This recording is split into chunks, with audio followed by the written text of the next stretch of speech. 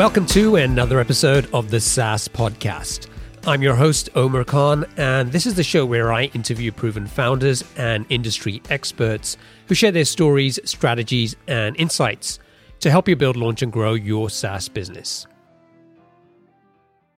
Okay, today we're doing part 2 of the interview with Gabriel Weinberg. Gabriel is the founder and CEO of DuckDuckGo, the search engine that doesn't track you, with over 1 billion searches in 2013. He's also an angel investor and co-author of Traction, a startup guide to getting customers. Gabriel has been featured on CBS, Fox, The Guardian, The Washington Post, and many more.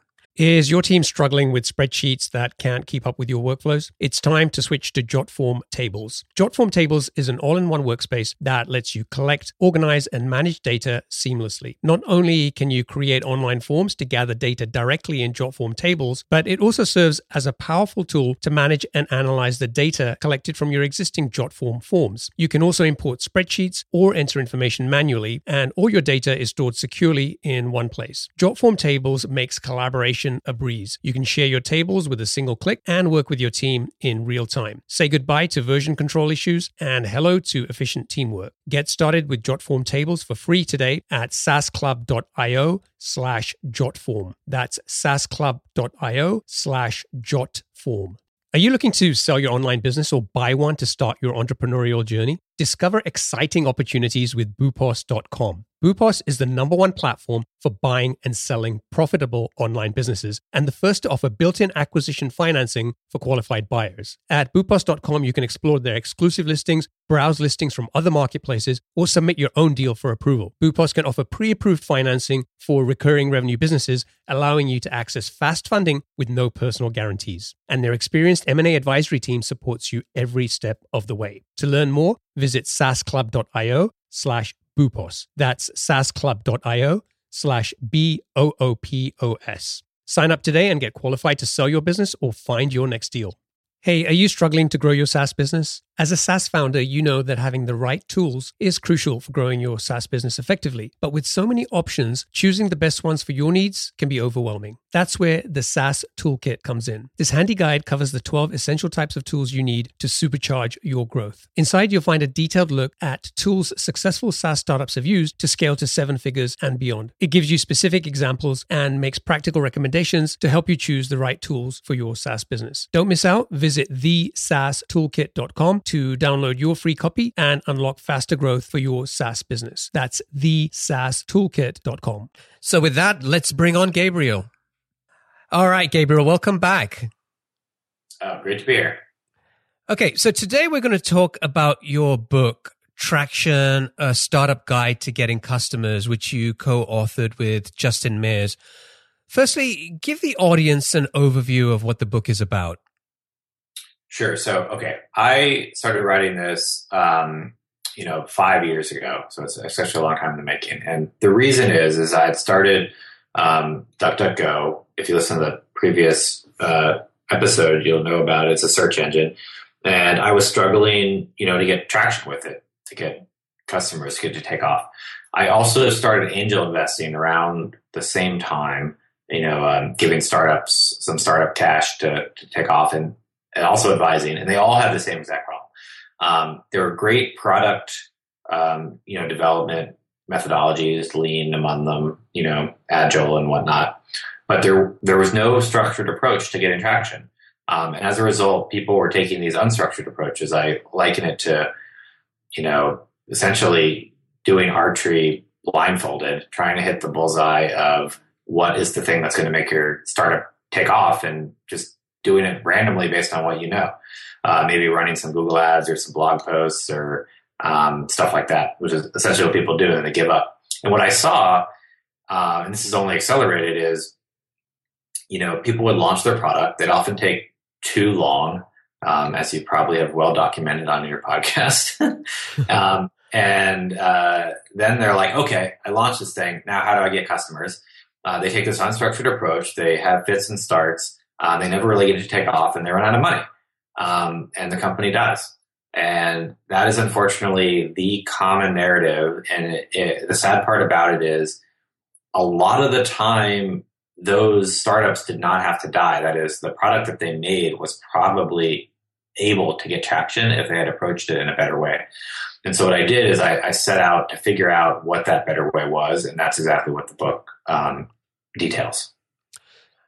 Quite often I'll still hear startup founders sort of talking about building the product, and when you ask them about marketing, a common response I still hear is, well, we're going to worry about that later. Why do you think that so many people still think of marketing sort of as an afterthought to building the product? I think it is two reasons that are very ingrained and pernicious, and that's why it's really hard to get people to change. One is, people get into startups and software because they like products. That's just the reality of it. And most of those people are not marketers and don't, it's unknown to them. It's out of their comfort zone. And so it's a rationalization essentially because they want to spend time on product and not on this stuff. I think that is a primary reason. A secondary reason, which I hope is getting more dispelled, but still probably half the people believe this, that they believe that if you build it, they will come fallacy, that if they build the right product, that marketing will solve itself. And that's what I think they're going to put off later because they're like, oh, I'm just going to build the perfect product. And then, everyone's just going to beat a path to my door. And then it just doesn't happen. Then they're just, it's too late at that point, basically. Now, how long did it take you and Justin to write this book? So it was a long process. What happened was I didn't set out to write a book. I set out to figure out what the good process is for myself so I could get traction. And so I went and did a lot of unstructured interviews for about a year and a half, public on my blog. They're still on YouTube. You can watch them. Just talking with really successful founders, like Jimmy Wales, Wikipedia, and Alexa Haney from Reddit, and dozens of others, trying to unpack what I would call their miracle function. So like in their startup history, it says like, then they started Wikipedia and then a miracle happened and then it took off. And I wanted to focus right on that early miracle part, right? And say, okay, what exactly did you do? Did you have speaking engagements? Did you go to a trade show and have it take off? Who were those people that first made it take off and what did you do to get them? And that's really what I dug into. And that led me to the early theses for the bullseye process, which we talk about in the book of how to get traction. And then DuckDuckGo started to get traction. I ran the process and it worked. And I didn't have time to write a book. So I didn't. And I kind of sat there. And then I realized that it was only going to happen if I found a co-author. And then eventually Justin came on and said, I really want to help you finish this book. And then we severely underestimated what it would take to turn into a book. And I could get into details on that about why, because the book we wanted to write ultimately took a lot of work. And so it's been 5 years, but the last two really spent hard trying to get over the finish line. Now, in the book, you describe Bullseye as a simple framework that'll help you find the channel that will help your startup get traction. Can you tell the audience a little bit about the Bullseye framework and how it's used? Yeah. So the premise that underlies it first is that from talking to all these people, we discovered that there is 19 different channels, marketing channels, user acquisition channels, whatever you want to call them, of ways people were really getting traction. And so some of them you're familiar with, like search engine marketing and search engine optimization. Some are you might be less familiar with, like, one we had to name called engineering as marketing, but other things like offline events, using affiliate programs, using viral marketing, using unconventional PR. So the first thing to realize is that there's 19 of these. The second thing was in any given startup that really took off, one of them was dominating and they couldn't tell really a priori which one was going to take off. And it was often, this is the really kicker, it was often the underutilized thing. They would try a bunch of things and then kind of off the wall try this other thing. And that other thing that no one else was doing was the thing that got them to take off. And a lot of these people kind of happenstance onto it.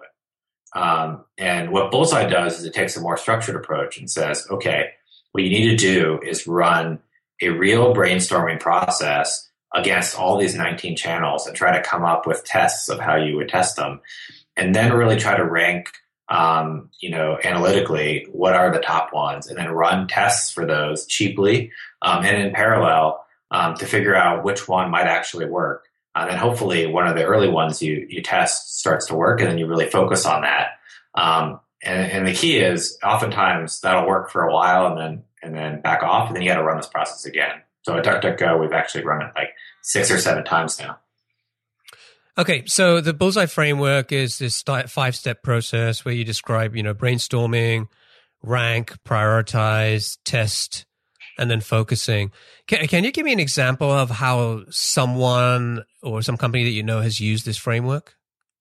Yeah, I mean, I like to just eat our own dog food here at DuckDuckGo. So I can explain this, but I can explain another one too, if you like. So at DuckDuckGo, we've been through, like I mentioned, 6 or 7 of these processes. And so what happened is early on, I started getting traction for DuckDuckGo via search engine optimization, which sounds ridiculous because we are a search engine. What that means is I ranked highly for the term new search engine on Google at the time. And that drove users, to DuckDuckGo initially. And this was before we had the Bullseye process. And this is an illustration of the mistake that most people make. So the reason I did search engine optimization was I was familiar with it. I had bias towards it because my last company used it. And that may sound like, well, that's what you should do. You knew about it. You should use it. The problem is I spent a lot of time on it and I did get it to work, but it topped out at not that much traffic for that term. I got to about 10,000 searches a month with it. And, to give you a reference, now we're at about 250 million. But to really move the needle in search, you need millions and millions of searches. So that was not going to work. And I spent way too much time on it. And it was because of my bias. I didn't actually run a process of what else could work. So when I started running that process, the next time around, I had some tests. So we tested content marketing through my blog, and we tested social display ads via what was at the time some banner ads. It's like pre the actual good social ads, and also tested search engine marketing. Actually buying from higher volume keywords. Ran tests on all and realized, at the volume that I was at, actually blogging and making microsites, the content marketing piece, was driving real good traffic and could scale up to the next level. And so then really decided the test worked and doubled down on that and focused until that started to plateau. And then I kind of reran this process and ultimately switched from that to social display ads, which was an earlier test and now worked. And then PR, went through online, then print and TV, and then did a business development as the last one over the last year. If you want, I could go into another company example, but that's a good illustration. Yeah, no, I think that's a great example. Okay, so as you mentioned, and the core of the book is made up talking about these 19 traction channels, and we're not going to go through the whole list here today. But I thought it would be helpful for the audience if we picked 3 of those channels and focus a little bit more on each one. So maybe let's start with viral marketing, which is the first one that you mentioned in the book. First of all, just tell the audience a little bit about what you mean by viral marketing. Yeah. So one word of backup. So the book is kind of in 2 sections. One is explaining about how to run this process that we've talked about. The other is a chapter for each of these channels. And the idea is, to run an effective brainstorming process, you actually have to know about how the channel works. And so you don't have to read a whole book on it, but you got to read a chapter on it, basically. So to be effective, actually coming up with tests, because if you're not effective, then you're just kind of biased again. So anyway, that's the background. So viral marketing arguably shouldn't have put first in the book because it's kind of one of the more complicated ones. But really what that all is getting your customers to refer other customers. So on its face, it's very simple. And any great product is going to have some, traditional word of mouth, which is also a form of viral marketing. But the problem with the word of mouth is you can't really control it. It happens. And even the most viral companies like a Dropbox, for example, that's not really how they're spreading via viral marketing. They all have what they call a viral loop, where built into their product, they are having this process of friends getting recommended as part of the sign up process, and often have incentives around it. So as Dropbox has an example, which is that, company that lets you upload files to the cloud and syncs them between your computers. They have a freemium product where you get free space when you sign up and you can pay for more, but they'll actually give you more free space to both you and your friends if you refer to your friends. And so there's this basic incentive to refer friends. Additionally, it's built into the product that, you're sharing files. So it's also collaborative straight away. And so products like that have this notion of this viral loop that when someone signs up, they're likely to invite a friend at some point. And if you can get the math to work in that loop, you can grow just based on that. Are you an entrepreneur looking to buy a profitable online business or a founder ready to sell? Boopos is the #1 platform for buying and selling profitable online businesses. With their exclusive listings, as well as listings from other marketplaces, and the option to submit your own deal for approval, Boopos has you covered. Plus, they're the first to offer built-in acquisition financing for qualified buyers of recurring revenue businesses, allowing you to access fast funding without personal guarantees. And their experienced M&A advisory team supports you every step of the way. To learn more, visit saasclub.io/Boopos. That's saasclub.io/BOOPOS. Sign up today and get qualified to start your entrepreneurial journey or sell your business at the right valuation with Boopos.com. What is a common mistake that you've seen startups making when it comes to viral marketing? So the most common mistake is not quantifying it. So this is the reason why I arguably shouldn't have put it first in the book, because it's the only one where, you really should do a tiny bit of math and make a spreadsheet and really figure out what they call your viral coefficient, which is essentially a measure of how much spread is actually going on. Because if you have very little spread built into your product, there's a very high likelihood you're not going to get viral marketing to work. However, if naturally you have, it's not working virally yet in the traditional sense of the word, but you have some decent spread, there's likelihood you could run tests and run this kind of A/B testing process we describe in the book to really get your viral marketing up, and then it become your growth channel. So the #1 mistake is just trying to build it into your product without really measuring it. Okay, good. So I was going to talk about maybe PR next as a traction channel, but based on what you just said about viral marketing, maybe shouldn't have been the first one in the book. Do you think that there are another two that might be better to talk about? I'd been thinking about PR and content marketing. I mean, I view them as all independent, and they're all worth talking about. So I say pick what you like. But the reason why I think it'd be good in the book, maybe I didn't frame that as best, is just because it is probably the most complicated one, and I think I might have scared people away by putting viral marketing first. But I am very excited about viral marketing. I used it in my last company, and so I know a lot about it, and I was just very excited to write about it, but it just might have been too advanced too quickly. Well, before we go on, give me an example of how you use viral marketing with DuckDuckGo. Oh, yeah. So we have not done great with viral marketing DuckDuckGo. My last company used it. But viral marketing DuckDuckGo, we are testing it because I do think we have a very passionate user base who inherently wants to, spread us and tell people about how they can get, great privacy and great results. The problem with DuckDuckGo is, you can't build it into the product easily because people want search results right away. They don't want you to bother them about inviting their friends. Interestingly, I don't know if you had any experience with that at Bing, but Bing had done interesting viral experiments with the kind of social portion on the right. Yeah. But so one thing we're doing now is we will give, we found out we have these nice t-shirts at DuckDuckGo that I spent a lot of time making sure the quality was awesome. You want to wear this t-shirt all the time. And so what we're trying to do is for our evangelists, who people who really like DuckDuckGo, give them a free t-shirt. Because we found out that they wear it all the time, and then that naturally leads to conversations and spreading that they wouldn't have done otherwise. And that is actually a kind of viral loop we can do. So that's an experiment we're actually running right now. Interesting. Okay, so let's move on to Traction Channel 2. I don't know if it is number 2 in the book, but PR. So first of all, just for everyone's benefit, just explain what you mean by PR and public relations.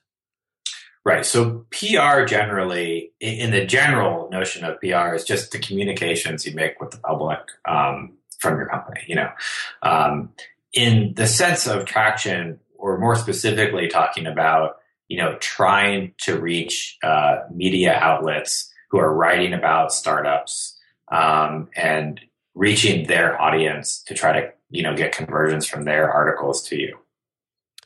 Okay. Now, some people listening to this might just say, okay, that means pitching to TechCrunch, right?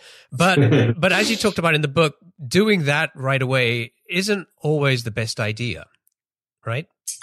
Yeah, there's several notions here that are kind of non-intuitive. One is the way press has started to unfold in kind of the modern internet age, which is bigger outlets feed on smaller outlets for stories. What happened is you have this 24/7 news cycle now on the internet, and it's moved from a fixed space of we're putting out a newspaper today to let's put out as many stories as we can because stories equals page views and page views equals advertising. And as a result, reporters are not, they're out there looking for stories all the time, and they generally look at several places, and you can figure out where they're looking at. So people still pitch TechCrunch. These reporters get hundreds of emails a day, and it's actually kind of harder to stand out there. It's easier to stand out actually if you go to and you kind of do this bottom up strategy and you go to where they're looking. So, for instance, getting on top of Hacker News or more niche startup blogs and areas is kind of a faster way to get credibility, to get bigger coverage in TechCrunch. So that's one thing. The second thing is I think most people are misguided that TechCrunch is either going to do them any good in the first place. And this starts with, who is your audience? And that's what PR starts with. And really all Traction marketing, who are you really trying to reach? What is going to be the best audience that is going to convert? And for most startups, it's actually not TechCrunch. TechCrunch may help you get investors and do some other things for you. So you may want to do that. But in terms of actually getting traction with customers, it's probably not your best bet. There's probably very specific outlets that would do much better for you. So the starting process is basically to figure out what those outlets are and then kind of back up and say, how do I go about targeting them? Yeah, I think that's a great point. I've heard of people who talk about, getting TechCrunch coverage, seeing a spike in their traffic, a lot of excitement, and then pretty much none of that traffic actually turns into paying customers. Yeah, I think that is the norm, and that's why you also you don't want to go with any of these channels. You don't want to go full in with, it depending on who you are, this may deviate, but you don't want to hire a huge PR firm and start spending lots of money on it right from the get-go. You want to run some small tests, and try to figure out whether the traffic in this channel is actually going to convert for you. How did you guys get included in Time Magazine's top 50 sites back in 2010? So I'm going to tell you the brief story, but there is a long story that I wrote up on my blog that anyone can go look at, and it kind of tells. But essentially, one thing, PR is really all about relationships. In any area, it feels like a mystery, I need to get covered by TechCrunch or this or that. But in any particular industry, the number of people that are really know about and covering your industry is actually quite small.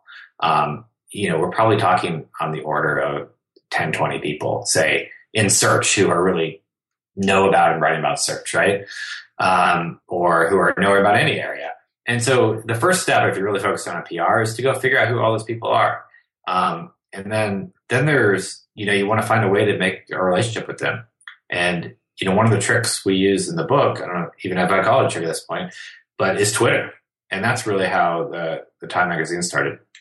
The story started too. You just follow all these people on Twitter. They're generally unknown and they don't have many followers, and you engage with them and you start having a relationship over time, and that leads to something. And that's what happened here. Well before he wrote that article,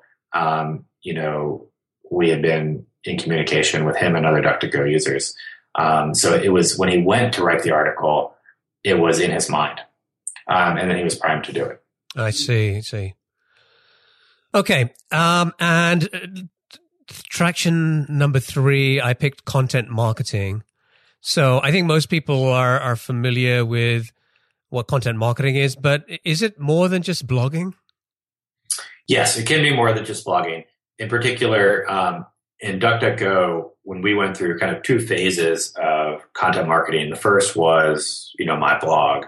And then the second was microsites. So essentially completely separate domains of content that were very specific, and in our case, very privacy oriented, explaining people what's going on with search privacy and general internet privacy, and then converting those users back. So there are other ways to do it besides blogging, but I'd say blogging is still a super underutilized channel. It had a peak and then it fell off. And the reason why it's super underutilized is because it's kind of a big pain in the ass. And it takes a long time to build an audience. And so, we heard time and time again that even big companies trying it, the first 6 months, they're basically writing to no one, and slowly building that audience. And then it kind of hits this critical mass where people then start to spread it and submit it to things. And there are some ways to jump that by like guest posting and things like that. But even then, it's a slow go at the beginning, and most people really give up early. So that's the big lesson on content marketing is if you're serious about it, run some small tests like a guest post to see whether it's useful. But if it is, don't give up that early. Is there an example you can share around either how you guys at DuckDuckGo or maybe somebody else that how they used content marketing successfully? Yeah, a great example is OkCupid. So OkCupid is a dating site for people who aren't familiar, and that's one of the most competitive industries out there. And they were struggling to get traction, really. And they had actually run a version of this bullseye process, and we explain it in the book. But they had been using SEO themselves, very much like DuckDuckGo SEO to content marketing, and decided they were going to try to break out and differentiate with their blog. And they wrote very detailed posts that they researched, very data driven, and very exciting about like how to improve your dating profile, essentially. What like images, if you post images about yourself, which kind of images are working, which were not, which cameras are better, some more racy stuff about race, and, what people's preferences were in an anonymous fashion. And almost, they, like I said, they also struggled right at the beginning, but once it started to take off, there's a graph we put in the book where you can see where they started the blog. Once it kind of got critical mass, it just skyrocketed their company. Okay, good. Now, one thing that I've noticed, and we talked a little bit about this before we started recording, is that you really do practice what you preach. And in fact, I read a blog post where you wrote about how you use these principles to get traction for the book. You had a headline in there somewhere which said "getting traction for traction," right? Which really, stuck in my mind. Was it any different applying these principles to a book instead of a software product? Not really. The only real difference was, I guess there's a couple of differences. One is a kind of a sub difference of the process in general, which is the launch, right? So like DuckDuckGo didn't really have a launch. And in many cases, if you look back at a company and their launch moment, even the successful companies, the launch actually didn't matter that much. They still have to then dig in and figure out which traction channel is going to work and focus on it. But for a book, the launch is actually significantly important. And so we ended up having to do more tests than we probably would have otherwise, and in a compressed time frame. So I lined them up at the beginning, at the launch point, because you're trying to get a lot of Amazon reviews at first. And, if you're trying to get on bestseller lists or things like that, all has to happen within like a week. So that's one difference. The other difference, which was just us messing around with our own, methodology, is we just wanted to test more things, because originally we thought, wouldn't it be cool if we tested every channel and shared all those results, and it would be cool, but that ended up being too much work. So we backed off of that, but we didn't back off it fully because we had already had these things in place. So for both of those reasons, we ended up kind of doing more tests than you might otherwise. Great. I think it's a great book. In fact, I own both the Kindle and Audible versions of the book. Thank you. And I paid for them. I didn't get them free from Gabriel. In fact, after reading the book is why I reached out to you and invited you onto the show. Now, if folks want to get a copy of the book, I noticed that the Kindle version on Amazon is available at the moment for just $3.99.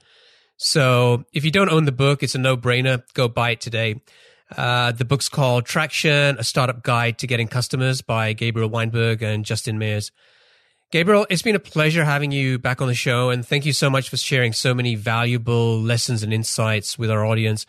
If folks want to get in touch with you, what's the best way for them to do that? Thanks for having me back. And the best way is on Twitter.